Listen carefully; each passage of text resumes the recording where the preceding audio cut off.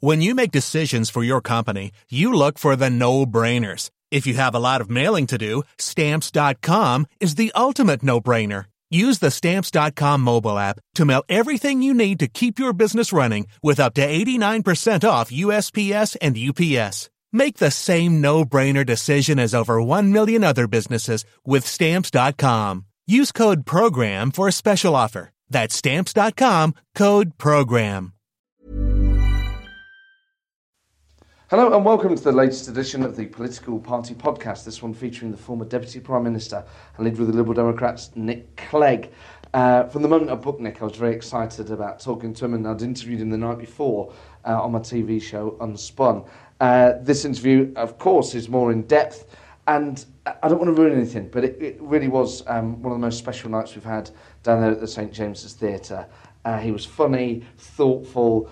It was a wide-ranging interview in many ways, including what his vices are and some of the things he likes to eat, and also great insight into what it was like to be Nick Clegg, in effect, through some of those incredible, intense political moments. Enjoy.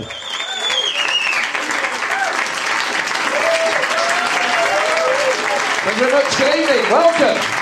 Hello, everyone. Hello. Well, welcome. The first Political Party for about 3 months. Thank you for coming. Give me a cheer if you've been here before. Yay! Fantastic. Welcome back. Give me a cheer if this is your first time. Yay! Oh, lovely new people as well. So we're not a cult. That made it sound like there was going to be some sort of ritual. But welcome to the show. A lot has changed since we last met. Of course, interesting times. Labour had their conference this week. Did anyone go?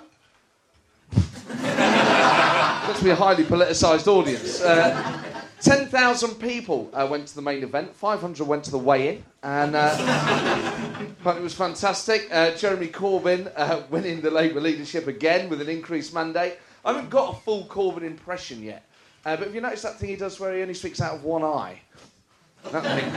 And sniffs a lot. Have you noticed how often he sniffs? He sniffs and lists things when he's nervous. It's like every time he's speaking, someone's cooking in the next room. We've got 400,000 new members. We've got 200,000 new affiliates. Is someone cooking shepherd's pie? Got a lovely manner about him. Of course, he beat Owen Smith. Owen Smith was defeated. Was anyone here rooting for Owen? A few people who are managing to keep their peckers up. Well done. Owen, to be fair to him, never really came across as that statesman-like, did he? I think the fact that he was quite short didn't help. He had sort of personality of a Cub Scout, didn't he, Owen Smith? Oh, I'd love to be Labour leader. I could do it in my Bob Job week. Yeah. Oh, he's the only he's the only person sort of a leadership contest I imagine still calls for his mates. Oh, hello, Mrs. Huggett. It's raining. To me and some older boys, I found a frog by the railway line. We're going to cook it. Sadly, he won't. I would have loved to have seen him become Labour leader and then Prime Minister. I think he would have brought an energy to the role we haven't had before. Oh, I can't wait for my first G8. Do you reckon we get a buffet? Oh, I may bring my own cola cubes if it's a sleepover. But sadly, he has said that he's going to quit frontline politics for good. He's defecting to the Lib Dems. So he's... not tonight, mate, not tonight. Sadly, of course, the Labour Party is going through a period at the moment where there's a lot of abuse knocking about, and both sides are claiming that both sides are as bad as each other. A lot of people were expelled from the party and weren't eligible to vote in the leadership election. Was anyone here purged? I suppose you don't want to speak up again in case it happens twice, do you? But you won't get thrown out of this gig. But I thought I would look in, I would do my own research into some of the abuse. And some of it is incredible. This is one of the things that someone was expelled for. This was a tweet.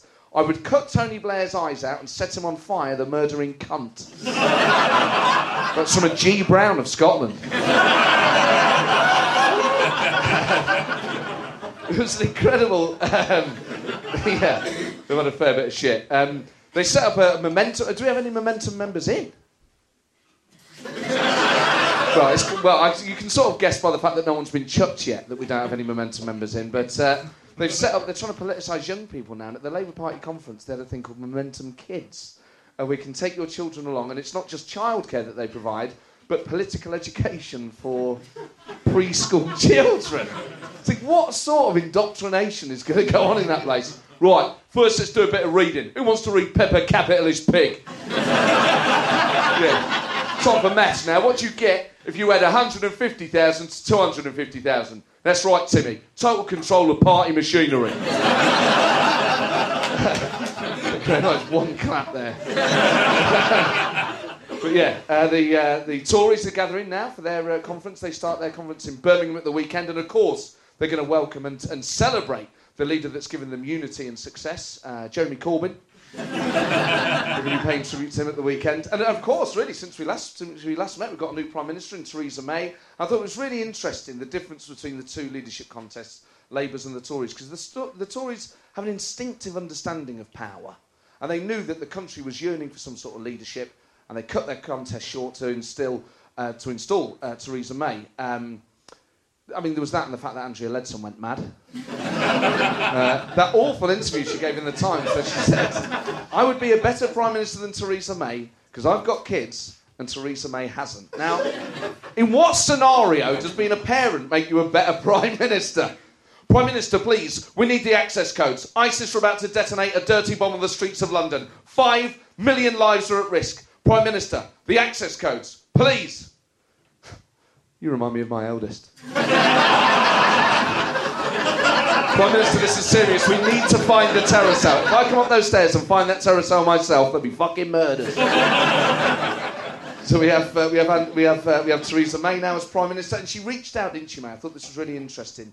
Reached out using centre-left language in her first day on the job, and talked about inequality and all the rest of it. She also reached out to a big constituency of people, Leave voters, who might not trust her as a Remain campaigner to deliver our exit from the EU. And she looked straight down the barrel of the camera and she used that phrase. Said, and I say this today, Brexit means Brexit. Now, Brexit means fuck all, because Brexit is a made-up word. Absolute gibberish. Brexit means Brexit. Spoogle means Spoogle as well, mate. That's a promise I will keep. Absolute gibberish. Brexit means Brexit. X means X doesn't mean anything. Melons means melons. Toenails means toenails. Banisters means banisters. It's gibberish. It's like people say, oh, well, we are where we are. I know where we are. We're in the shit. That's why we're having a crisis today. Brexit means Brexit. We'll just pass into business parlance in the next... There'll be people signing off meetings in 30 years without even know what it means. Well, gentlemen, that's any other business. Same time next week. Brexit means Brexit. Unadulterated waffle. And we all understood it, so what does that say about us? The Greens, of course. The Greens have got two leaders now, Caroline Lucas and Jonathan Bartley. They run on a joint ticket. They're joint leaders of the Green Party and are now jointly in control of no councils. So good luck to the pair of them. I think as well as all the sort of recent stuff, the whole summer has been dominated in our lives, really, political lives, still dominated by the fallout from the referendum. I think a lot of us still struggling to deal with what it means because the government can't define it yet. And I think a lot of people who voted Remain are effectively going through the 5 stages of grief. Denial. We're not going to leave the EU. Anger. You fucking racists. Bargaining. Maybe we can stay in the single market. Depression. We can't stay in the single market. Acceptance. Fucking right. Send them back. Don't applaud that one too much. Turn it into a rally. A mate of mine texted the week, still hasn't come to terms with it, said he can't get on a bus now without viewing people as potential suspects. But you need to, and I'm not sure what arbitrary basis he's doing this. Oh, tattoo, probably voted Leave. Oh, baguette, probably voted Remain. Hang on, tattoo and a baguette, pervert. Don't think it's helpful. And I think the referendum has caused a number of things, including rapidly changing attitudes towards our nation's elderly. Now, a good fortnight before the referendum, we were a country that prided ourselves on looking after the people that built this nation. Once the polling came out that most people over 65 have voted Leave, things have taken a bit of a turn for the worst. I honestly think there'll be old people in this country who go to nursing homes a good 10 years too early as a result of that referendum. Hello, Shipman's Homes. Yeah, I got another one for you, mate. Well, 49, but she looks bad on it. Fucking wheel her off. I think in retrospect now, one of the reasons why the referendum was lost was because Remain not only failed to overcome the weaknesses in their own argument, but they failed to sell their big argument best. And the big argument was the economy. And they really struggled to get the vehicle right for that. And they tried to scare us. They tried to use the President of the United States to patronise us, and all that didn't work. And then this was epitomised when Cameron and Osborne tried to relaunch their economic message at B&Q. And it was the only reason they went there was because Cameron had a corny line. It was this: if we vote to leave, it will create the first ever DIY recession in British history. Yeah, it got a better reaction there than it did here, right?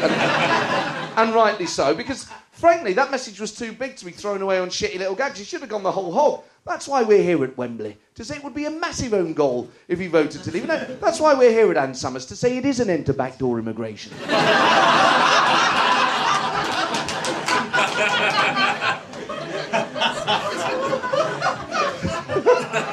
But there was a lack of heart as well, wasn't there? There was a lack of passion, I thought. You know, the Leavers felt like they had all the passion and they owned the flag and they owned all the emotional arguments. To be fair, there was only one person on the Remain side that owned the heart. And to be fair, that was Gordon Brown in his annual referendum address to the nation. Was prized out of his casket and there was a clap of lightning and an eagle flicked the switch and out he lumbered into the cold night in search of a conference centre to terrorise. I'm really late to the party on this, but it was only watching Gordon give his big referendum speeches this year I noticed two things about the way he speaks. One, when he speaks, is he paces the stage incessantly in a way that suggests he might have been raised in captivity. Struggled to deal with life on the open plains. And secondly, none of his sentences ever end. They just juggernaut, one into the other, into the other, into the other, into the other. I mean, I haven't seen him since the referendum. He might still be out there fighting it now. If you watch him, it's incredible. That makes us see not only as citizens of the UK, England, Wales, Scotland and Northern Ireland joined in a bond, not just a bond of constitution, but a bond of values. Values of community, values of friendship as well, that allow us to say that no child should be left behind as part of a new Labour government, not only at UK level, but at a European level as well. Delivering not only on working hours, but on Sure Start, not only a minimum wage, but also leading a global debate, not just through Europe, but through our global partners, reaching out to America to lead a global debate, not only in terms of cancelling climate change, but pollution and third world debt as well, that allowed us to say that no child should be left behind. These are the values. I could carry on for another half hour. It's quite exhausting. It's actually helped me lose weight. It's so exhausting doing it, but I can't tell people that's how I'm doing it because they look at you gone out. I've had to pretend that I've started running again because people say, I just have a shake for breakfast and do a Gordon Brown impression once a day. So it begs the question why it hasn't worked for him. But there we are. Ladies and gentlemen, you are already a phenomenal crowd, and thank you for coming down. It's a pleasure to see you all again. We have a spectacular guest in the second half, and I can't wait to interview him. As always, at the end of the second half, I will take questions from the audience, so maybe have a think in the break about questions you would like to ask. For now, charge your glasses. I'll be back in a few minutes. I'll be Matt Ford. See you in a bit. Thank you very much, everyone. Thank you. I hope you had a nice break. Well, ladies and gentlemen, we've had some... I think every guest we've had here has been fantastic. And it's always interesting to talk to people at different points in their career. There are certain people... that wasn't a joke. There are certain politicians, though, that are at the start of their career that are a bit cagey, some of the ones that have been through it and very candid about their past performances. There are certain politicians that I genuinely think are part of the sort of political psychology of the nation, people that you sort of follow vicariously on their journey, people that are intensely popular, that we have an emotional relationship with, and then when things falter, the relationship feels more compromised. And I think tonight's guest is certainly one of those people, someone who the country felt deep amounts of affection for, went on a journey with, and I think now actually feels affection for them again, and a deep respect for what they've been through. He's had a phenomenal career. He's a gentleman and a very funny man. Please give a huge reception to Nick Clegg.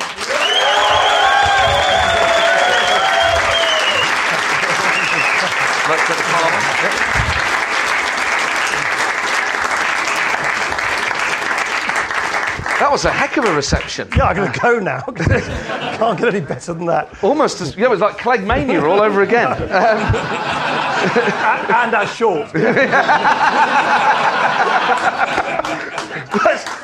There are so many things we need to talk about. But as we've mentioned Clegg Mania, one thing I always wanted to ask you is, the first time you heard... I think it was Gordon Brown said it rather than David Cameron. I can't remember which one. The first time you heard, I agree with Nick... What was your immediate reaction? Did you think it was a ploy? I don't think I really noticed it fully. I mean, the weird thing about those leaders' debates are that if you are sort of participating in them, what happens to the participant, or at least what happened to me was, I remember it was in Manchester, or was it Birmingham? It was Manchester maybe, that first debate. You get led off, I get straight into a car, and I was in a hotel about 45 minutes away somewhere, and I sort of drove off in the car, didn't turn the radio on or anything. I remember I rang my mum. She went, yeah, you did all right. I went, oh, that's nice. And then I got to the hotel, and I got to the hotel much before the rest of my team, who obviously stayed there spinning sort of furiously. And it's only when they came about 2 hours later that they sort of said it had sort of got a kind of very positive reception. So it's kind of odd. It's you don't really, of course, you don't know how it's going to be refracted or responded to at all, and I didn't at all that evening. And the decision to look down the barrel of the camera, was that something you'd rehearsed in advance? I'll tell you, this is absolutely true. So the other parties, I think, had sort of squillionaire paid American consultants flown over. I was given a laptop with a little ear thing to a headphone. Headphone. Did you call it headphone? Earphone, actually. Earphone. To watch, and someone had assembled a disc of clips from the American debates. Okay. And I used to listen to that as I sort of was going up and down the train to Sheffield. And I remember seeing, now who was it? It was one of the American, was it Clinton? Clinton. And this headphone or earphone didn't work very well. And I couldn't really hear very much. And it was quite a noisy train and all the rest of it. And I remember being quite struck by the fact that, because I could hardly hear what was going on in these debates, the fact that he looked at me in this little laptop made me think, oh, right, I want to hear what he has to say. And that was honestly the origins of... It was no more elaborate or scientific than that. It was just the experience of watching the American debates on a laptop made me realise that someone looking at... it's hardly rocket science if you think about it. But no, but it felt like it at the time. Yes. It certainly was different because politicians didn't behave like that, and it felt like you sort of invented that style of looking straight down the camera, and it had a genuine effect. So the following day, so you've had the period where you've spoken to your mum, yes, and then you sort of feel like you've done well, and your team are telling you you've done well. Waking up in the morning, the following morning, did you feel like, oh, I'm a bit more popular today? It was a little... I'll tell you what I did. I mean, I have to admit, I did feel a bit sort of... That showed them. No, because I was like, any other Lib Dem. No one had any idea who I was. It was all the only... If anyone said anything about the Lib Dems in the early part of that general election, it was just derision, mockery. We're back to that now, aren't we? And so there was a sort of feeling of kind of, sort of punching above our weight, which was great. And then of course, very quickly the dilemma became. It's like sort of taking a little, it's like a sort of boat out to a little sort of sailing dinghy, and then there's no wind, and then suddenly this great gust of wind pushes you forward, and then trying to work out what to do with that was quite difficult actually, because it then developed a kind of momentum of its own. And then I do remember thinking and saying to people at the time that people were kind of reading into the Lib Dems and into me all sorts of hope. I mean, talk about a sort of prescient thing to sort of feel. People were sort of reading into us sort of all sorts of hopes that couldn't possibly be met. So I doubled up on that particular prediction later. But did you? So that's a very sort of political assessment of it. But as a person as well, you must have thought this actually feels quite nice. Some people are being nice to me in the street. Yeah, no, of course, it's nice when people are nice to you and want to hear you speak and so on. But it was also there's some sort of interesting sort of bits thinking back on it. It was the first time, oddly enough, that I've ever experienced how the mood of a crowd can change in an instant. And it wasn't at the sort of height of tuition fees and all the kind of vilification. It was the height of Clegg mania. I remember we went to those heady days. It was bras at airports, knickers on. It was very, very brief. Well, since you asked me about them, I'll dwell on it for an hour if you like. But I remember we went to visit a pub in, I think it was Shropshire or something, and it was quite a hot afternoon, and it's quite clear when our kind of banana-coloured Lib Dem bus came into this kind of paddock that there were lots of people there had been drinking, and they were like surging forward, and it got quite sort of uncontrolled. And then suddenly it turned quite ugly. I mean, just like in an instant, something which was supposed to be all about kind of positive sort of support. And so the police protection people bundled me back into the banana-coloured bus and we buggered off again. And what was it that turned the crowd? I don't know. I don't know. Maybe there's some scuffles as people were trying to get from one place to another. But there was nothing to do with anything you'd said? No, I hadn't spoken yet. But again, boy, is that a contrast with subsequent elections I've been in, which were all, elections these days, at least amongst the sort of big parties, I guess, are all the events are so carefully scripted and planned and orchestrated and all the rest of it. And in that immediate period after that first leaders' debates, the Lib Dems, we didn't know how to cope with this. And suddenly thousands of people would come to events which had been organised for 25 local activists. Get sort of swamped by all these people. So it was a very uncontrolled thing, which was very exciting. So the leaders' debates, in terms of the politics then of arriving at them and then being backstage, were you, Cameron and Brown, kept apart? Or were then you sort of stood by the stage together and there was a bit of small talk? So you get given your own kind of room to kind of prepare in, and they give you makeup and put the mics on and all the rest of it. But then, it's like a sort of, just up by a boxing ring. You're brought out to you might as well go like that and have a sort of towel around your shoulders. Exactly the same atmosphere. And I remember after the first leaders' debates, of course, all the right-wing press, they went, oh, shit, these Lib Dems, these pesky Lib Dems we've ignored or mocked for years, they might actually steal some Tory votes. So they absolutely went for me. And there was, banner headline stuff in the Daily Telegraph, sort of alleging corruption, and the Daily Mail's saying that that's right, the Daily Mail said Clegg's Nazi slur on Britain. I mean, all this bonkers stuff. And of course, that consumed a lot of the time of my team, sort of trying to answer to all this absolute sort of incoming flak. And I remember in the second leaders' debates, when we were just waiting by the door before going onto the stage, so David Cameron turned to me and said, "You've had quite a day of it, haven't you?" Sly little, yeah.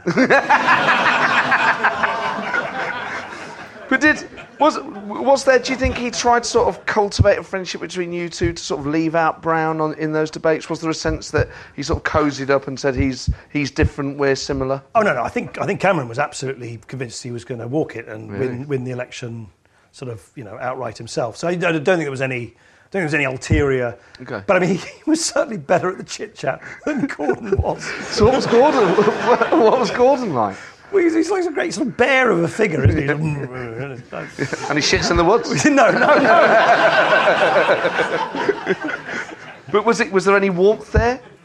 Not particularly. No, but it wasn't like that. To be fair, it wasn't like that. I'll tell you the weirder occasion was in the sort of multiple leaders debate in this last year. Yes. The one with 7 or 8 of us suddenly. Yeah. And there was a break. And then we suddenly ended up all of the urinals together. So it's what, Nicola Sturgeon and Natalie Bennett? No. Bloody hell. Yes. I know, extraordinary, wasn't it? I said the wrong Lou. So you, Cameron Miliband. Yeah. Farage? No, he wasn't there, was he? No, he wasn't there. Was he there? He wasn't at the urinals. I would have remembered that. And was there any chat at the urinal? It was a bit, but I mean, but it's so sort of British. So you're on the stage in front of the whole nation, tearing strips off each other, and then you're sort of in the urinals going, cold out, That's your excuse. Yeah. Were you sort of big? I should rephrase that completely. Were you sort of tempted to peek and just think? No. So I'd be slightly. Anyway, let's move on now. So Cameron was more sort of warm, and then there was that incredible period where, before the negotiations started, the ball was in the Tories' court. I remember watching it on TV with that beautiful backdrop Cameron used to use somewhere not far from here. The window, the window with the garden behind it. I want to make a big and genuine push to the Liberal Democrats. You must have been watching that live on TV. At that point, did you think that's someone we can do business with? Was it immediately obvious that was going to happen, or was there still a way to go at that point? So we all in sort of the Lib Dem camp, we took very seriously this idea that and it wasn't just a sort of soundbite. It was a kind of, and I actually think it proved its worth over time. That if you were going to create a coalition, and if the Lib Dems were going to be in it, it had to be on the strongest possible kind of basis of legitimacy, and so that, you know, for us, and I kept saying this, I was saying this for months in the run-up to the election, kept saying over and over again, the party with the most votes and the most seats clearly has, even if they haven't got a majority, have got the right to try and assemble a government. And I remember the first time I said that was, I think, on the Andrew Marr show about 6 months or so before the election. I do remember Cameron was waiting in the green room, and he was going to go on to the Marr show later. Yeah. And then I remember him popping his head in, and he heard that, and he said, "That's the first time you've said that, haven't you?" And so they clearly had been thinking, it was quite great. They had been thinking about, you know, what if we don't, and all the rest of it. And with hindsight now, you know, it's all revealed that, I think it's been revealed since then, that the Tories had kind of done the numbers and realised it was a bigger mountain to climb, perhaps, than, you know, to get an outright majority of their own. Anyway, so I'd said that over and over and over and over again, and said it in the debates, and said it in every single interview. And so it was very kind of, the ball was very firmly in his court to see whether he'd sort of respond to that. You know, he had the mandate to try. So in an odd kind of way, it wasn't that surprising. I mean, what else was he supposed to do? I mean, it didn't come as such a surprise to me because, and certainly knowing the Tories as I do now, I mean, these people were not going to kind of give up any chance of getting their clammy hands on power. That's what they live for. You know, that was all they could do, in a sense. And you had your negotiating teams, but was there any personal chats away from the teams between you and Cameron and you and Brown? Yeah, no, there were. So there was, well, in fact, it almost explicitly worked like that. So there was the Conservatives had, who did they have? Haig, Letwin, and was it Osborne, I think? It was Osborne, yeah. And it was David Laws and Danny and Chris Huhne and Andrew Stunnell. And then the Labour lot had their group. Members. Yeah. And none of the leaders were ever in those meetings. And then I would meet with Cameron, and I met with Brown. And yes, it was very surreal. So with Cameron, the initial meeting, was there an instinct on your part, not only because of the democratic mandate that you'd suggested, the legitimacy argument, but that also in terms of character, he would be an easier person to form a government with than Gordon Brown would? Yeah, I felt that quite quickly. I mean, you know, Cameron's both his strength and his weakness, to be honest, is he's a very kind of, he's a wily, quicksilver politician, which has made him at least a politician who, well, until he, you know, screwed up on the Europe thing, he was forever getting out of scraps and tight corners. I would march into every elephant trap available, and he was much more wily than me at avoiding them. But you could feel that immediately, that he was in a sense. I always felt when hardline right-wing conservatives would say he's not really a conservative, you know, he's not a proper Thatcherite conservative. Actually, Cameron was a classic conservative. Power first, being in charge first. For what reason? For what purpose? Entirely secondary. And he was like, he was a slightly patrician, sort of home counties type Tory. Very, very much, perhaps more of the sort of Macmillan ilk, really. Yeah. And you sort of felt there wasn't very much ideological kind of baggage or, sort of oomph there, but there was someone who was very pragmatic and very kind of quick. So you did feel that quite quickly. And Gordon, I mean, Gordon Brown, as you I think intimated earlier, I mean, he's an unusual character. He's incredibly impressive. Yeah. He's got massive kind of, his kind of brain power is formidable. But partly because of that, he'd sort of talk to you in paragraphs. Sort of, do you know those people who sort of, you sort of, I've got to wait for the paragraph to be completed, and before I can say something. It was like that. He'd sort of give you these granite-like paragraphs, and it'd be quite difficult to sort of steer. And I did Ed Miliband at the... But I remember once when I was sat with Gordon Brown, and he got his big felt-tip pen out, and he kept writing all these numbers on the back of an envelope, literally on the back of an envelope, saying, we could have the Plaid, or we could have the SNP, or we could have the we could have a Rainbow Coalition. And I was physically had to take his arm and sort of put the pen away and say... Gordon, it just doesn't, because there wasn't an arithmetical, there was no majority. No. So it's just not going to work. Did you feel slightly hard done by Labour people? Because there will always be... just a bit. Because there will always be harsh contentions, and there will always be people trying to use party advantage, and that's fine. But the Labour Party did, to my mind, sort of spread the myth that actually it was equal numbers and the Lib Dems chose deliberately to go into bed with the Tories rather than form a coalition with Labour because the numbers were fairly similar on both sides. We knew that not to be the case. It's just flatly not true. And no, I mean, still to this day, in sort of public meetings, people say, why did you choose the Conservatives over Labour. But that wasn't the choice. It was either a coalition or another election, basically, and the only coalition that could work. I think the Labour Party said that because it was an essential ingredient to the sort of the kind of betrayal narrative, which is, widely beloved of the British left, and I think of sort of, sort of leftist politics in most places. That's, that sort of power has been cheated somewhere along the line, that their kind of rightful sort of justification to do the right thing by the people they've been diddled out of it. Well, the media. Well, it's the media. Well, of course, during the years of the coalition, it was me. I was the sort of Judas Iscariot of British politics, and I'd kind of given up all my principles for power, and that was a necessary thing for the Labour Party, and it was very successful to them, and they harvested great Lib Dem votes for it. They got, Polly Toynbee echoed this with knobs on. Sorry, I'll rephrase that. Echoed that sort of thesis, in the Guardian every week, and it was very much it was a very powerful emotional narrative, which was, this is a sort of mongrel government, and it's malformed, and and the Lib Dems have sort of lost their soul. And if it wasn't if it was proper healthy politics, we would be in charge, kind of thing. So I think it was necessary for them to intimate that somehow we did something dastardly around Labour, which really wasn't the case, because there was no majority to be had with Labour. And my own view is, whilst it was politically successful for Labour, and obviously did immense damage to us, and it was, as I say, it was amplified a lot by the sort of left-wing press.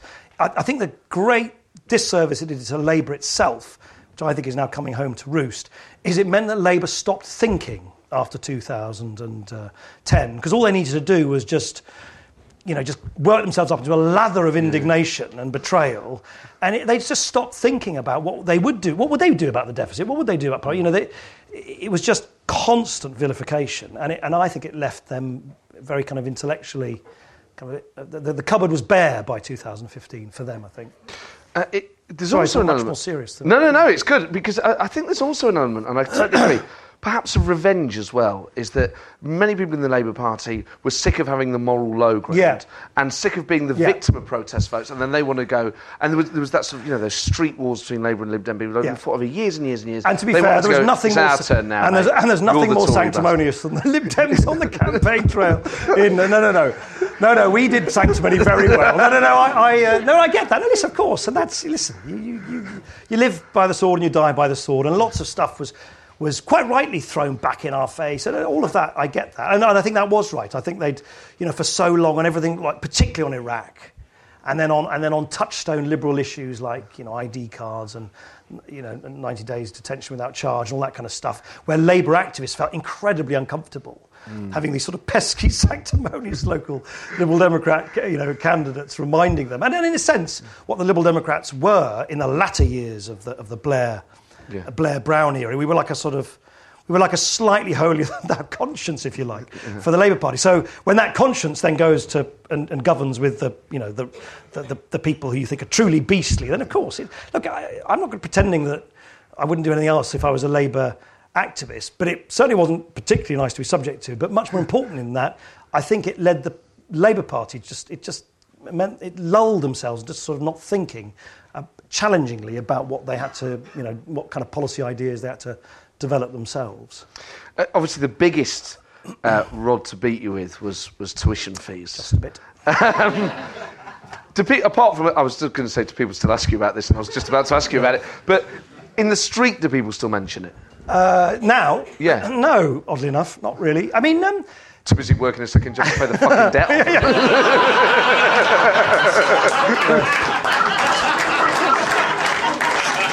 All right. That was a low blow, but... It was good. That was good. It was very good. Very good. No, they don't really. My own experience, but I'm sure you'll correct me, but is that the people for whom the kind of sense of betrayal about that was greatest over time wasn't actually the kids who went into the system. Yeah.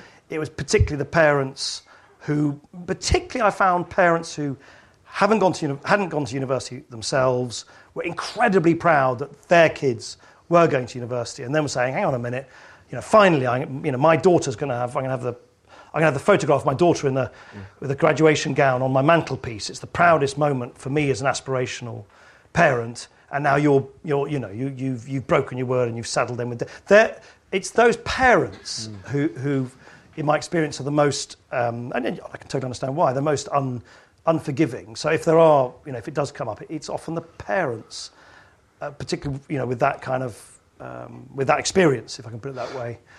You talk about it in your book, and what I find really interesting in it is that you say effectively that it should never have really been Lib Dem policy in the first place. Was that this was something that you were kind of against anyway, but you sort of drifted along with it, and then the famous photo that the NUS had sort of done. So you were fighting elections on slightly reluctant policies. No, the original sin of many original sins was, and by the way, and people...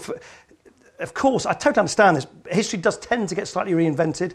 So everyone now sort of thinks that 2010 was year zero and there was no tuition fees. That's not actually true, of course. Fees had been introduced many years earlier by Labour. And then, given how sanctimonious Labour was about what happened to us, they were increased again despite a manifesto commitment from Labour not to. What our huge mistake, and you're quite right, it was a mistake that myself and Danny Alexander and Vince Cable and David Laws in particular. But mainly Vince Cable. No. But well, yes, no. No, we all thought that it was just in an era of money was very tight, and we'd had this terrible crash in 2008, and the state of the public finances was... And it's a hugely expensive thing to do. And remember also, there is a sort of slightly more subtle thing about all this, which is that it is a hugely expensive subsidy paid for by lots of people who haven't gone to university to pay lots of people to go to university. So, if you're having to choose, would you really choose that? Anyway, the huge mistake was that no one in that sort of senior group in the Liberal Democrats felt it was a sensible thing to do, but of course it's a very popular thing to do, particularly amongst middle-class families and middle-class university-going communities and so on. And we tried constantly to try and change it, and there's a MP, Stephen Williams, who spent a long time trying to devise different ways of doing it, and then in government we tried to devise a graduate tax, which, by the way, essentially is what it is. And if it was called a graduate tax, I suspect people would find it more digestible. But anyway, you're right. The original sin was we went into the election with a commitment that no one in the senior team thought was sensible. So much so that I refused as leader to have it on the front page of our manifesto. So it wasn't the front page of the manifesto. I barely actually talked about it very much in the election, except for, as you say, that famous photo. And if anyone needs any evidence that it's photos that speak much more powerfully than words, it's what happened to me. So beware. So when you had that student protest, because I went down just to watch it out of morbid interest. Did you? Right. Okay. I wasn't on it. I'm not that sort of person, but I just thought I want to sort of see this happen. And then it culminates from that guy dropping a fire extinguisher off the top of Millbank Tower and all that, and it went far too far. Were you sort of nervous at that point? Did you think they might come through the windows or something? No, I didn't. Though I remember, of course, there were quite a lot of demonstrations. I can't remember which one it was, but I think it was the first big one. I was giving a speech up at the other end of Whitehall, and I was in the car being driven by the police, and they said to me, "You've got to lie on the back of the seat, Deputy Prime Minister," which is quite a difficult thing for a policeman to say. Could you just lie on the back seat with your red box on top of you, so that the protesters were milling around in Whitehall, and then they had to get me back from then in Whitehall back into the Cabinet Office. So you laid there? Yeah, absolutely. And what sort of, like, on your back or on your side? I'll show you how I lay on that. But there must have been a point going through your head where you thought, what the fuck? Yeah. Well, no. But then later, after I gave the speech, they had to sort of smuggle. There's a whole set. It's quite James Bond-esque. This I didn't know they existed. There's a set of corridors underground. What are you doing next? James Bond. Yeah. Well, there's an idea. But there's a whole set of passageways underneath Whitehall, and there was one connecting the Ministry of Defence to the Cabinet Office. I was sort of smuggled through like a sort of dirty secret back into my office through this underground passageway. So of course I did realise then it was. Perhaps it shows my immense naivety. Even at that stage, I remember thinking, I've just got to explain it better. I just have to explain you don't have to pay it off if you can't, and you'll actually pay out less from your bank every month than you did under the old system. And no, it's not a debt because if you'll only pay it back when you can afford to, and it'll, the people who earn the most. I had this incredibly naive And I remember I went on Jeremy Vine live when they were talking to demonstrators, and I started trying to argue with one of the demonstrators about the policy. And of course, I could have told them the moon was made of cheese for all they cared. I mean, they just weren't, by that stage, of course. You become such a cardboard cutout. I think Douglas Carswell has, actually. And it doesn't make the tides go up and down, yeah. No, but that's the other thing, which I'm sure other politicians have told you, is either politicians who've been sort of massively lauded or massively vilified. It is a bit like an out-of-body experience, because you sort of feel this caricature being made of you, and then when you see it being sketched out, you think, well, surely people are not going to believe I'm not, and you think, oh my God, they think I'm like that. Yeah. And then you have to make this leap that you then, when you answer questions, you remember you have to answer questions like the caricature of you rather than who you think you are yourself. It's quite a complex thing. And what do you think your caricature was? Well, I don't think it was a very favourable one on that stage.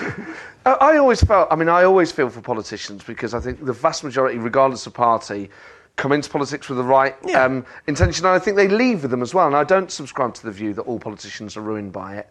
And they're still human beings, which is what really strikes me, having worked for them, is the immense physical and emotional toll it takes on them and their families. Yeah. And I just remember that image of you the day after the election, resigning and very tearful.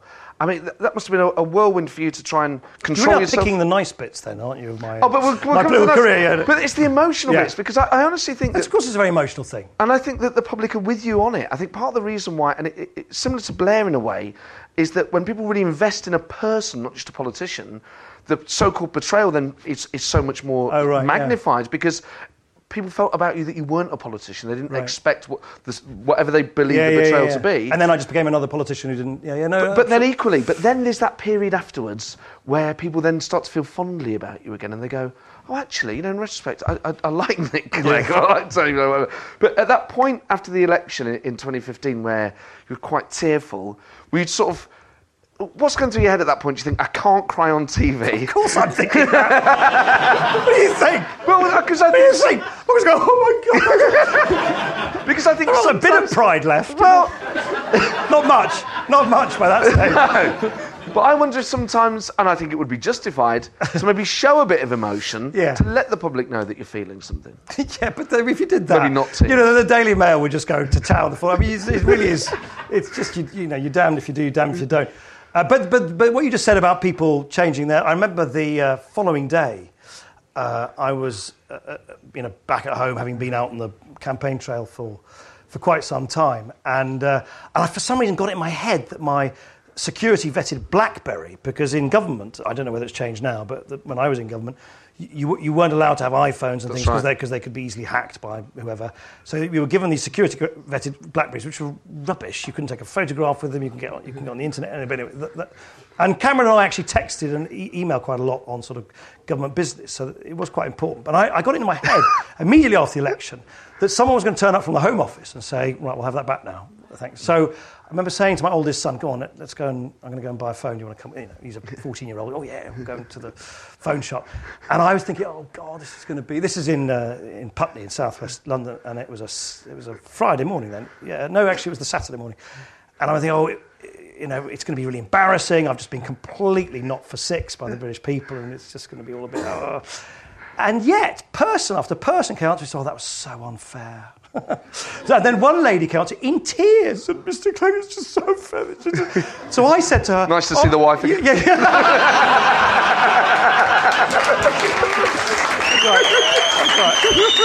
That's right. I said, there, Miriam. No, I sort of, obviously thinking she was a Lib Dem, I said, well, there, thank you so much for supporting the Lib Dem. She said, no, I didn't, I voted Green. What's that about? How can you vote for another party and then sort of weep about the fate of another party? Well, because people still care about people, don't they? There is that, and I hope we retain it. And it feels like we're living in quite febrile times, even more than when you were in government, and that's changed very quickly in the last year. Is that feels like there's a lot of anger out there. Yeah, there's a lot. And this is something your book deals with: is sort of calming it down, reason. I've got a book out, by the way. And it's brilliant. It really is. And I'm not just saying that as a condition of you doing the gig. No, it was. No, it was. Yeah. It's a contractual. But absolutely. Yeah. But it's a really good read for anyone interested in politics, which hopefully most people in the room. Should be. But it's just a really good, thoughtful book, because all political books have their own structures and things, and the standard autobiography is sort of childhood, adolescence, and all the rest of it. This is just a book of recollections of government, but there's a lot of analysis in there, which I really enjoy. That's digestible. It's not impervious, but it's really what I find so inspiring about it is this idea that actually simple answers are never the best in effect, if that's an effective way to paraphrase. Yeah, we live in because you're quite right, a lot of people are angry. And by the way, they're angry with reason, with good reason. There are millions and millions of people across the developed world. A lot of people seem to be angry at reason. Well, no. Well, but the thing is, if you're someone who hasn't had a pay rise or much of a pay rise since 2008, when the sort of banks went bust, you've had a pay cut, since then your kid can't get on the first, the feet on the first rung of the property ladder, and you feel that your job is more insecure over time, and you feel the politicians, the bankers have never paid the price for what happened. You're really, really pissed off, and then all these politicians come along and they promise the earth and they never deliver and all that kind of stuff. And that's just been brewing and brewing for 8 years now. That's a long time to feel that level of insecurity, stagnant income and so on. And then, of course, someone comes along and says, all these complex things, it's not that complex. All you need to do is build a wall and keep the Mexicans out. Or it's all Brussels' fault. Or it's all Islam's fault. Or if you're a Scottish nationalist, it's all London's fault.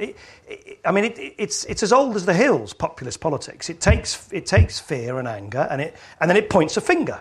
And it points a finger at something or somebody, or religion, or a group, or a community. That's what populists have always done. And that's what's happening now on a massive scale. And I think we're of a generation that didn't think that was possible. We sort of thought our democracies had become so mature and sophisticated that wouldn't happen again. But it is happening again. And so I don't think I've come up with a comprehensive answer, but one of the reasons I wrote the book was, so on earth does the politics of reason and evidence and compromise, which is much more pastel-coloured. Yeah. It's much less vivid than the build-the-wall politics. How do you make a comeback? And one of the ways is kind of what you're touching on, is that, and I know I'm guilty of this, is that the moderate politics became bloodless and technocratic and lost emotion and lost feeling, and people actually vote with, the vote because of feeling rather than thought. I mean, the heart is much more powerful kind of muscle. It's not a muscle, is it? Anyway, it's a much more powerful organ in terms of why people vote than the brain. And I think small L liberals forgot that, and I include myself in that.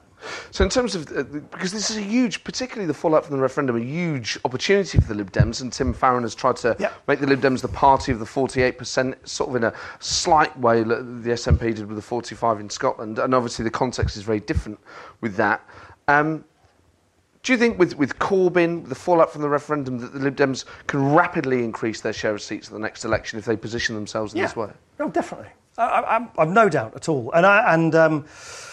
I think the polling doesn't seem to be there yet. No, but I mean, the polls. What? You look like you changed your mind. No. What I was going to say was, I actually think most people at the moment, I mean, and of course, most normal people are not like us. They're not interested in politics. They don't follow all the ins and outs of politics. Most people are really fed up with politics now. They've been asked to vote again and again and again. All this dramatic stuff is happening on Europe. They're just getting on with their. And it doesn't surprise me that if you ask them how they're going to vote in a general election, when they know there isn't a general election soon, you probably get quite a sort of static response. So I don't think the polls will budge necessarily overnight. But something's budging. I'll rephrase that again. But something, it's warm in here. Something is. It's very cold out there. Something is changing.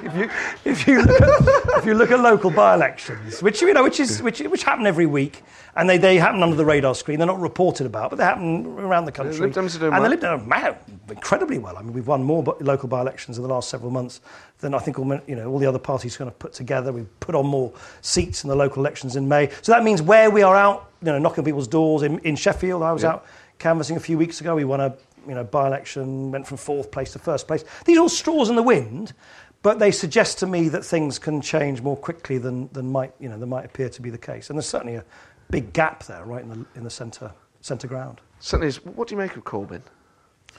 Well, I don't know him very well. I mean, I have to say to you, I do think his demeanour, just the way he appears, I can see why that's incredibly appealing.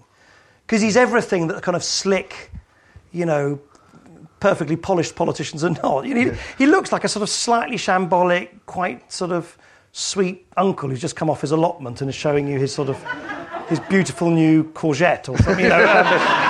Rephrase that. Rephrase that, yeah. Something's budging. This is so smutty. I don't know. So I think I can see why his demeanour is really appealing for people who want something to be different and new and authentic, and he doesn't talk like other. I can see that. I don't mean this. I mean, it sounds sort of it sounds a bit sort of facetious, but I just don't know. I just don't understand the point because let me try and be, and I don't mean this as sort of. See, politics for me, by definition, is the sort of marriage of high ideals and great values and dreams with something which is pretty rough and ready and it's pretty tough and it's very imperfect and it never goes exactly as you want, and that's the marriage. That's what politics is about. But it seems to me what he's about, and a lot of his supporters at least, isn't actually politics at all. It's what you do in academia, or in a think tank, or in a single-issue campaign group, or a sect, or a religion. It's dreaming of a utopia, and actually not being particularly interested about doing it. Yeah. And in the same way that I very much agree with you, I've become a sort of, in my latter days, I've become a sort of one-man sort of trade union standing up for politicians, because I actually think politicians aren't all evil, venal, amoral beings. I also think people just politics. Yes, it is a rough old business. It's not. It does mean getting your hands dirty, and it seems to me that I don't think the sort of Corbyn ethos wants to get its hands dirty. It doesn't actually want to do. Apart from the allotment. And that's the bit which I just think is just wrong, because I can get that I could get that if Jeremy Corbyn was an incredibly popular. I don't know, if he was running Liberty or Greenpeace, I could get that. You're a great standard bearer for a purer, better world that we all dream of. But to be the leader of the principal party of opposition, whose job it is to keep the powerful to account, and he's just not doing that. I think that's wrong. I think it's really wrong. This government is getting away with blue murder.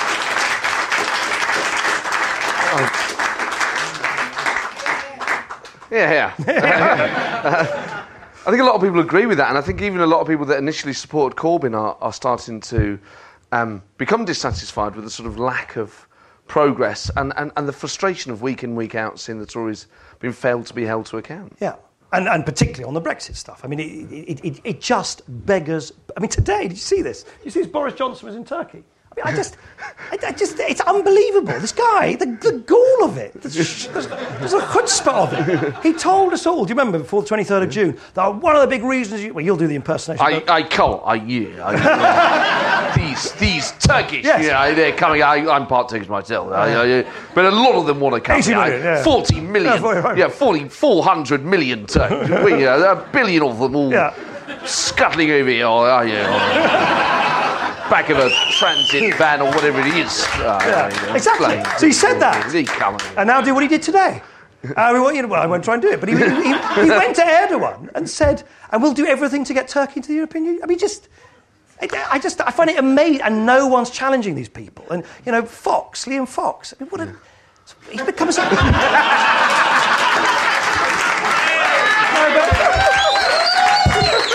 No, I do think Liam Fox is becoming a particularly sort of ludicrous figure in government. No, because he's going around. I mean, he hasn't realised yet he hasn't got a job. He doesn't have a job. I'm serious. It's not even. It's wonderful. It's funny. It's true. He doesn't have a job because.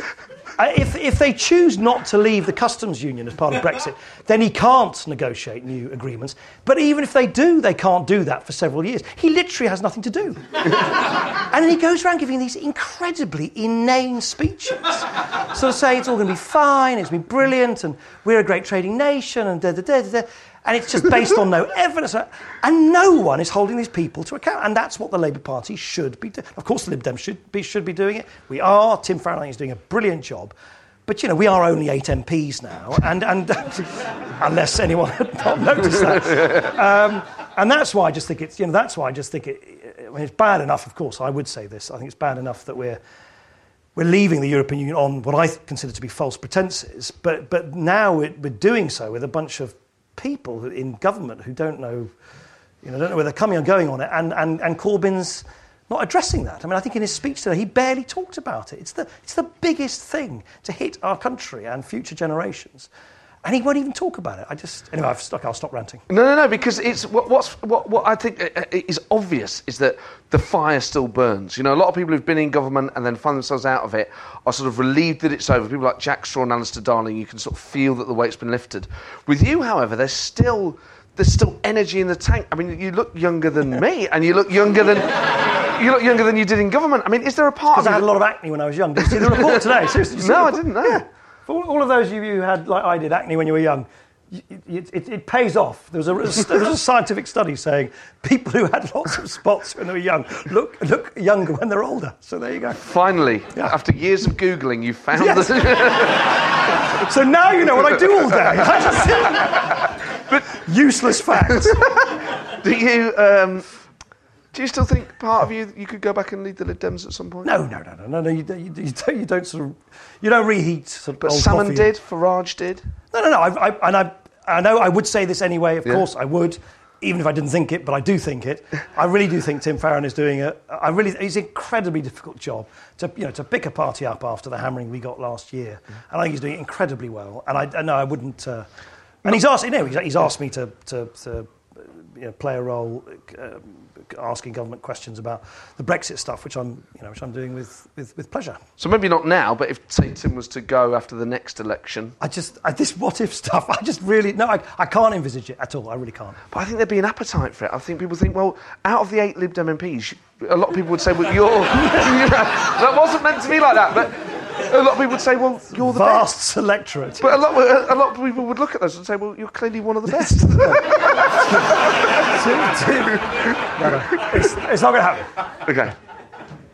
Because it's not going to happen. Okay, I know what I Okay. But I think maybe. I mean, I'll tell you what was interesting. I thought about your period in government was that the intense psychodramas that you get in the Tory party and the Labour Party, you'd always had a light shone on them for so long. And in the Lib Dems, actually, you'd sort of got away with all the sort of tensions below the water. Government brought that out a bit. And one of my favourite bits of TV, political TV, was when you and Chris Hoon were standing against each other. And I think it's on. Is it the Andrew Marble? Yes. Oh, the Daily Politics. No, it's Andrew Neil, yeah. It's Andrew Neil. And he says, but you've been briefing against him. And you go, what? And Chris Hoon's going, I know nothing about this. No, it's when he called... Calamity Clegg. That's right. Because we've got a briefing note here called Calamity Clegg. That's right. Well, your office have been putting it out. And he's going, I don't know why he's Irish. But and then sort of... what's brilliant is, if you didn't know that briefing exists, and I kind of hope you did, you act as if though you hadn't. And it's such a great bit of method acting. You go, what's this? But just enough. No, I genuinely didn't know there was a file called... Why do you think I should know there's a file called Calamity Clegg? Because whispers get out, don't they? But Chris was also magnificent. I mean, he's a very thick-skinned, sort of carnivorous politician. He just sort of blustered his way through it perfectly. Didn't seem in the slightest bit embarrassed by it at all. And did that affect your personal relationship? A bit. He did. I mean, Chris and I actually go back a long way because we were MEPs together. And in fact, I think he was about the only Lib Dem that came to... prison.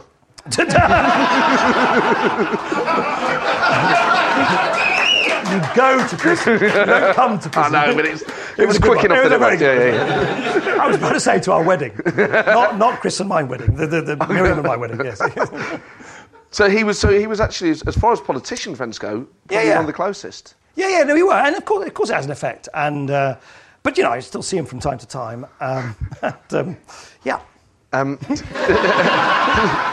Did you visit him in prison? No. Did you want to? Actually, I think if I had not been Deputy Prime Minister, and I felt I could have done without a whole bank of cameras, yes, I probably would have done. And did you? I mean, it was so shocking when anyone goes to prison. Yes. But did you think, oh my God, I hope it's going to be... Did you sort of have these sort of Shawshank nightmares about it? No, I didn't. I'll tell you what, though. Now, The Shawshank Lib Dem. One of the most surreal moments that I had ever in politics actually relates directly to the day when the Director of Public Prosecutions announced, so Keir Starmer. Yes, now a Labour MP. I'm sure that had nothing to do with his willingness to prosecute a Lib Dem cabinet minister. Sure, it genuinely didn't, by the way. But we were all, the then much larger Lib Dem parliamentary party, we were at a sort of faded seaside hotel in Eastbourne. And I remember it was very cold outside. And there was just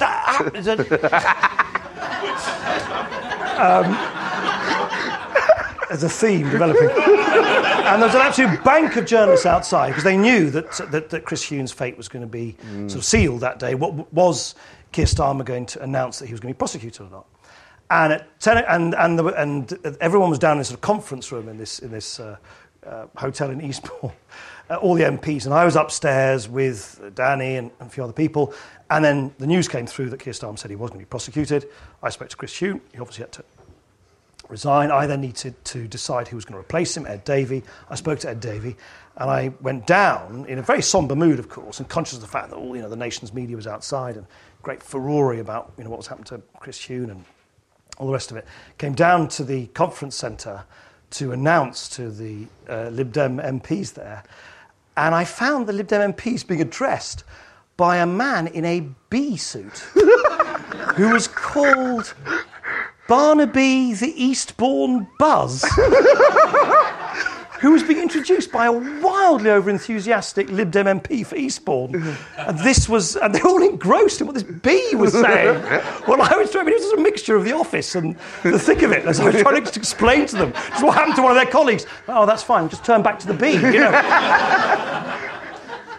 So he goes to prison and all that, and it was a spectacular fall from grace, wasn't it? Yeah.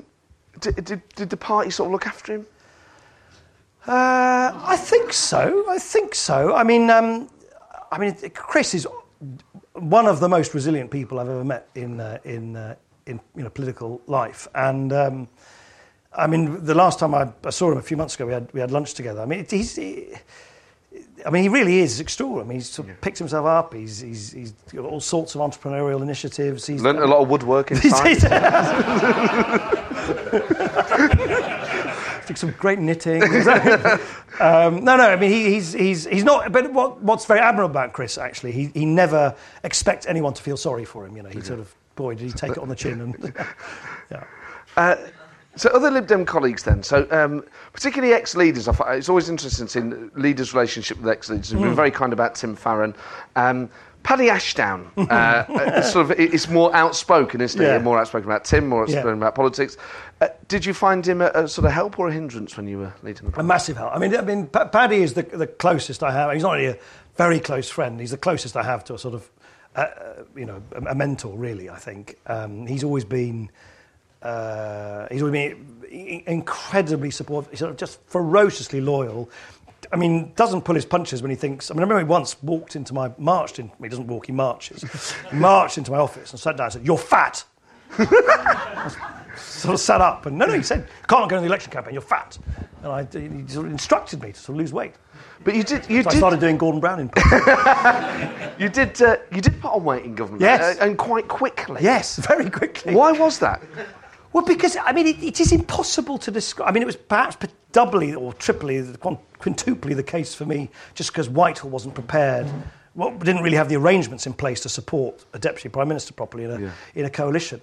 But it is a massive, massive shock to the system. You fought a campaign.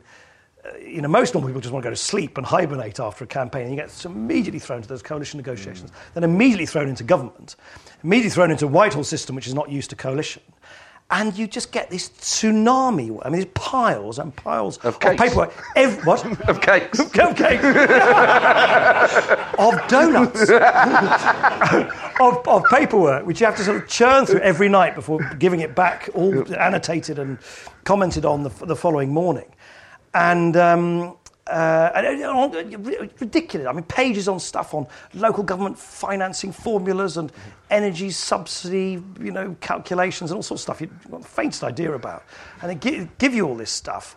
And in particularly at the beginning, when the kind of the whole machine is trying to kind of work out, what the coalition government wants to do, the civil servants were just churning out stuff for Cameron and me to kind of then try and work out amongst ourselves what we wanted to do. And I'd go home and I would then, after the kids went to bed, I'd sort of sit there with this sort of paper all around me. I'd often sort of go to sleep, sort of dribbling over some submission from the Treasury, wake up at 2 o'clock in the morning and carry on trying to do that. And so you just, I think if you work through the middle of the night like that, week after week after week, you tend to get very tired. And then I certainly find when I get tired, I eat too much. So maybe that's the reason why I put on too much weight. And was there a staple of the Clegg diet at that point?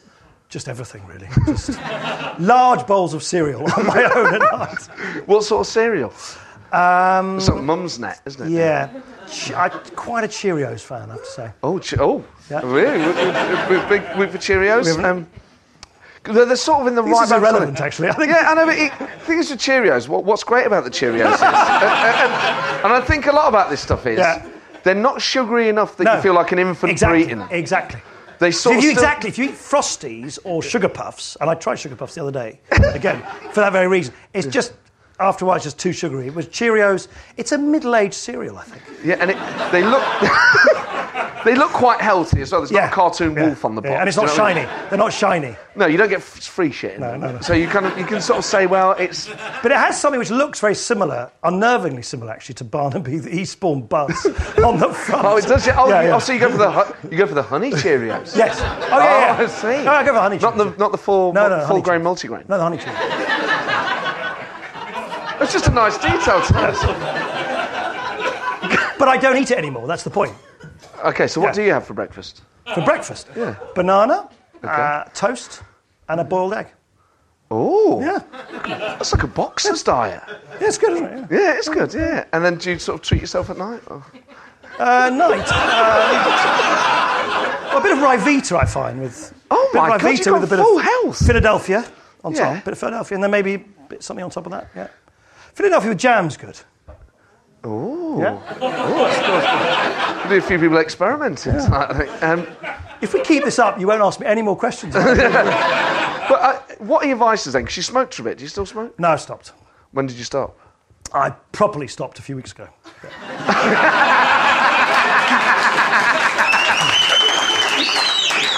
Yes. And was that your main vice? Probably. It's boring, isn't it? Yeah, probably. And I didn't even smoke that much, but I have to. No, I've genuinely stopped. But I mean, this is it. but I did. I have to confess, I found at the end of the day, because that's the other thing I found in the sort of half a decade or whatever that I was in government and the rest of it is you're constantly with people the whole time, right? And stuff is being thrown at you the whole time, right? So just noise. And so I think it wasn't even so much the cigarettes, it was just the excuse to go onto the sort of backyard and not have any noise and just smoke. It was like a sort of time out. I think that's what I associated smoking with by the end. I didn't smoke that much, but at night, just on my own, no noise, no phone. It sounds a bit sad, but it was very, very nice. No, I understand. Before retiring for a bowl of Cheerios. Right, let's open it up to the audience. So if you put your hand in the air, Tim will come around with a roving mic. Let us know what your name is. And if you can ask for one-sentence questions and one-sentence answers, we'll try and get around as many people as possible. The chap just in the middle row there was the first one with his hand up. So we can get just pass the microphone along. Let us know your name and let us know your question. Hi, it's Graham here. As a fan of cereals, if you pick the current top 3 leaders, in charge of our government, and had to pitch them celebrity deathmatch style against cereal mascots, who would you pitch against who? And why? Can I get back to you afterwards? No. What's the question? I'm not even sure I understand it. Match 3? Do you remember Celebrity Deathmatch? That old animated... Yeah, MTV, it was like plasticine fingers fighting each other. I don't. So, not that old. So what, you want Nick to... I want Nick to pick serial characters versus our current government. Okay, so for instance, Tony the Tiger... Liam Fox against the Honey Monster. Exactly. That's it. Yeah. So Yeah, and the Honey Monster will win. The Honey Monster will win. No, exactly, but you've got to pick the top three against... Oh. No, I'll come back to that. Oh, fucking group stages for cereals. The chap in front had a question, but it was fun while it lasted. Hi, Nick, it's Alan. I want to take you back to the alternative vote referendum. Yeah. And pitch a hypothetical, which I suspect you won't want to answer, but I'm going to try and push you. Yeah, sure. If it passed, do you think you would still be in government with Labour or Tories, or do you think it would make no difference? That's a good question. I think the psephologists say, I'm not actually, I think it would have helped us a bit last year. I think it would have possibly helped the Tories quite a bit, wouldn't it? I need to, because as you know, AV is not perfectly proportional. So I don't know what the outcome would have been. I don't know whether it would have delivered a majority or not. So I can't, without sort of having run them, well, do you know what the answer is? No, does anyone know? No, it wasn't a trick question. No, but does anyone know what the answer is? I don't know what the election was. My hunch is that it would help you a little. What? It would have killed you. AV. It would have killed you. Would have wiped out the Lib Dems. Mr. Cheerful there.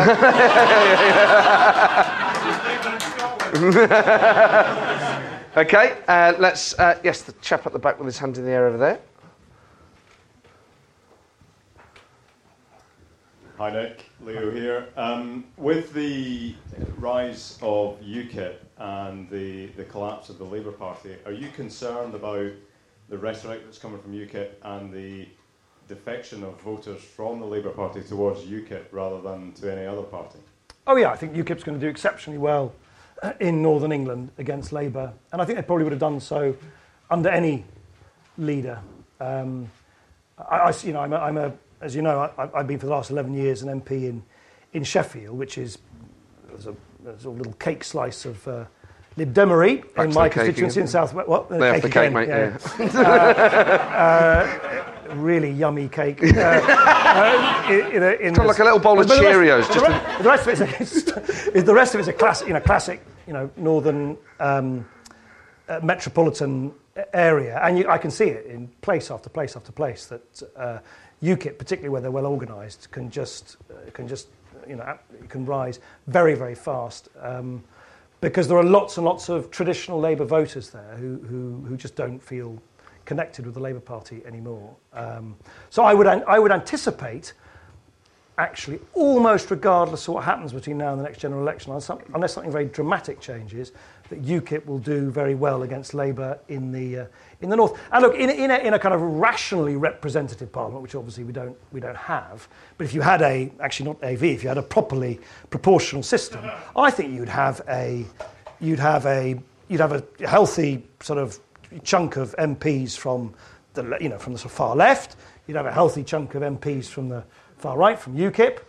Then, of course, what would happen in the centre? Would it be, would the Tories splinter? Would you have a Christian Democratic Party, and then would you have a big Liberal centre ground party? But you know what? It is deep, in my view, it is deeply, deeply unhealthy that we have a political system at the moment where millions and millions of people are voting for an option, UKIP, which is not being expressed in Parliament. I mean this in the purest sense. I think it'd be so much healthier for us all if those 4 million votes for UKIP were properly expressed in a sizable UKIP parliamentary party. Be a good laugh. Well, it would certainly be that, but because at the moment, as long as UKIP, on top of all its other grievances about the modern world, can claim that it's been shortchanged by the system, it just perpetuates this kind of sense of an outsider party being which it is being shortchanged by. We are as well, but so are the Greens and so on. But at the moment we've got this really malformed party, ridiculous overrepresentation of the SNP. They've got roughly 50% of the vote in Scotland, got more or less 100% of the seats. The Tories obviously wildly overrepresented. Would you believe it? Lib Dems, we've got 1 million more votes than the SNP. They got 56 seats, we've got 8. I know it's very Lib Dem to say this, but it just seems to me that it's just got so out of whack with actually the choices people are making in the ballot box. That's really, really unhealthy. Okay. Any questions from this side of the room? And it would be good to have a few female questions if possible. There's a chap at the bar waving his arm. Let's go there. Do apologise if this is a slightly personal question. Oh, crikey. Do you feel a need to justify yourself a lot of the time in nights like this, for example? And if so, is that... Well, it's a Q&A. No, I meant the history of what happened. Is there a feeling to say, this is why, this is what it was all about, because you feel you've been painted poorly, by the brush of history? Well, I think if I don't, no one else will. So, I'm sure there's a bit of that. I hope it. I hope I do it in response to people's interest or questions, rather than sort of plaintively or whingingly. No, I mean, look, I remain stubbornly and resolutely proud of what we did over 5 years. I didn't get everything right, of course not, but the big judgments, forming the government in the first place, sustaining it over 5 years, introducing some big reforms which I think will stand the test of time. I'm immensely proud of what we did. And so clearly, if I encounter people who don't think that, then I'll sort of... beat them up. Give them a bowl of Cheerios, yeah. And the final question to the lady on the balcony. The microphone's coming now. Hi. You described Cameron as not necessarily having the passion of the Conservative Party behind him, with power-hungry kind of situation. How would you describe Theresa May's attitude in terms of Conservative values and that kind of drive? Just to sort of be fair to David Cameron, what I meant to say was that I think he was a very typical Conservative, actually, because he represented that quite long and very effective. I mean, one of the most effective parties in the democratic world. He represents, and I think almost distilled, actually, that slightly sort of that slight sense of entitlement, that slight sense that chaps like him should always be in charge, and there's absolute nose for power. He was much less interested in political ideas or ideology, and that's quite a conservative. That's why it's such a pragmatic, ruthlessly flexible party. Theresa May it's a real mystery to me, and it's a genuine. She sat next to me, to appropriately to my right-hand side, around the cabinet table. I would meet her once or twice a month. Did that for half a decade. I really don't know. She was always very diligent, quite technocratic. Was, do her homework, was thorough, and that was admirable.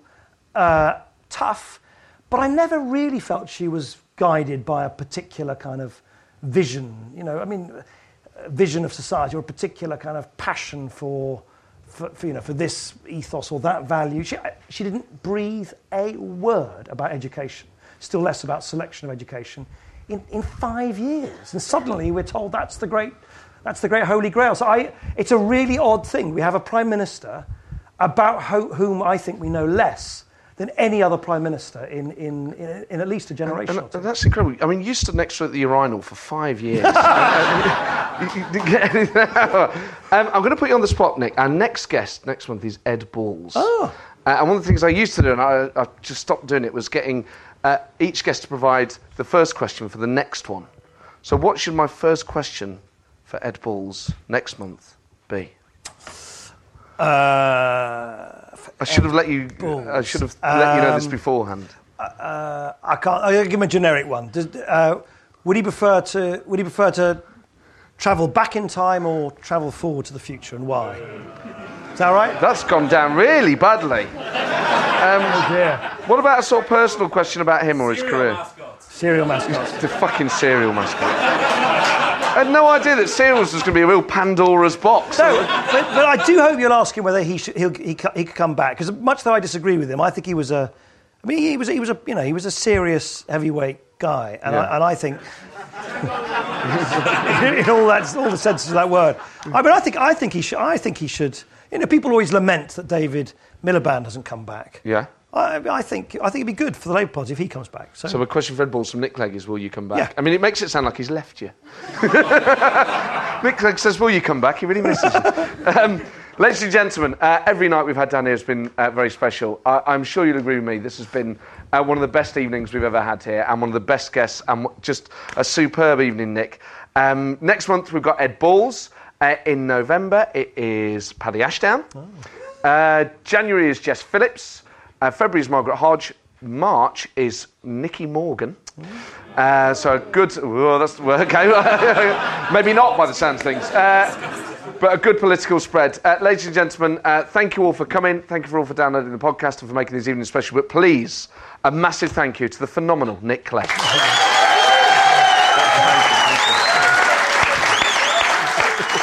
Well, there you go. That was Nick Clegg.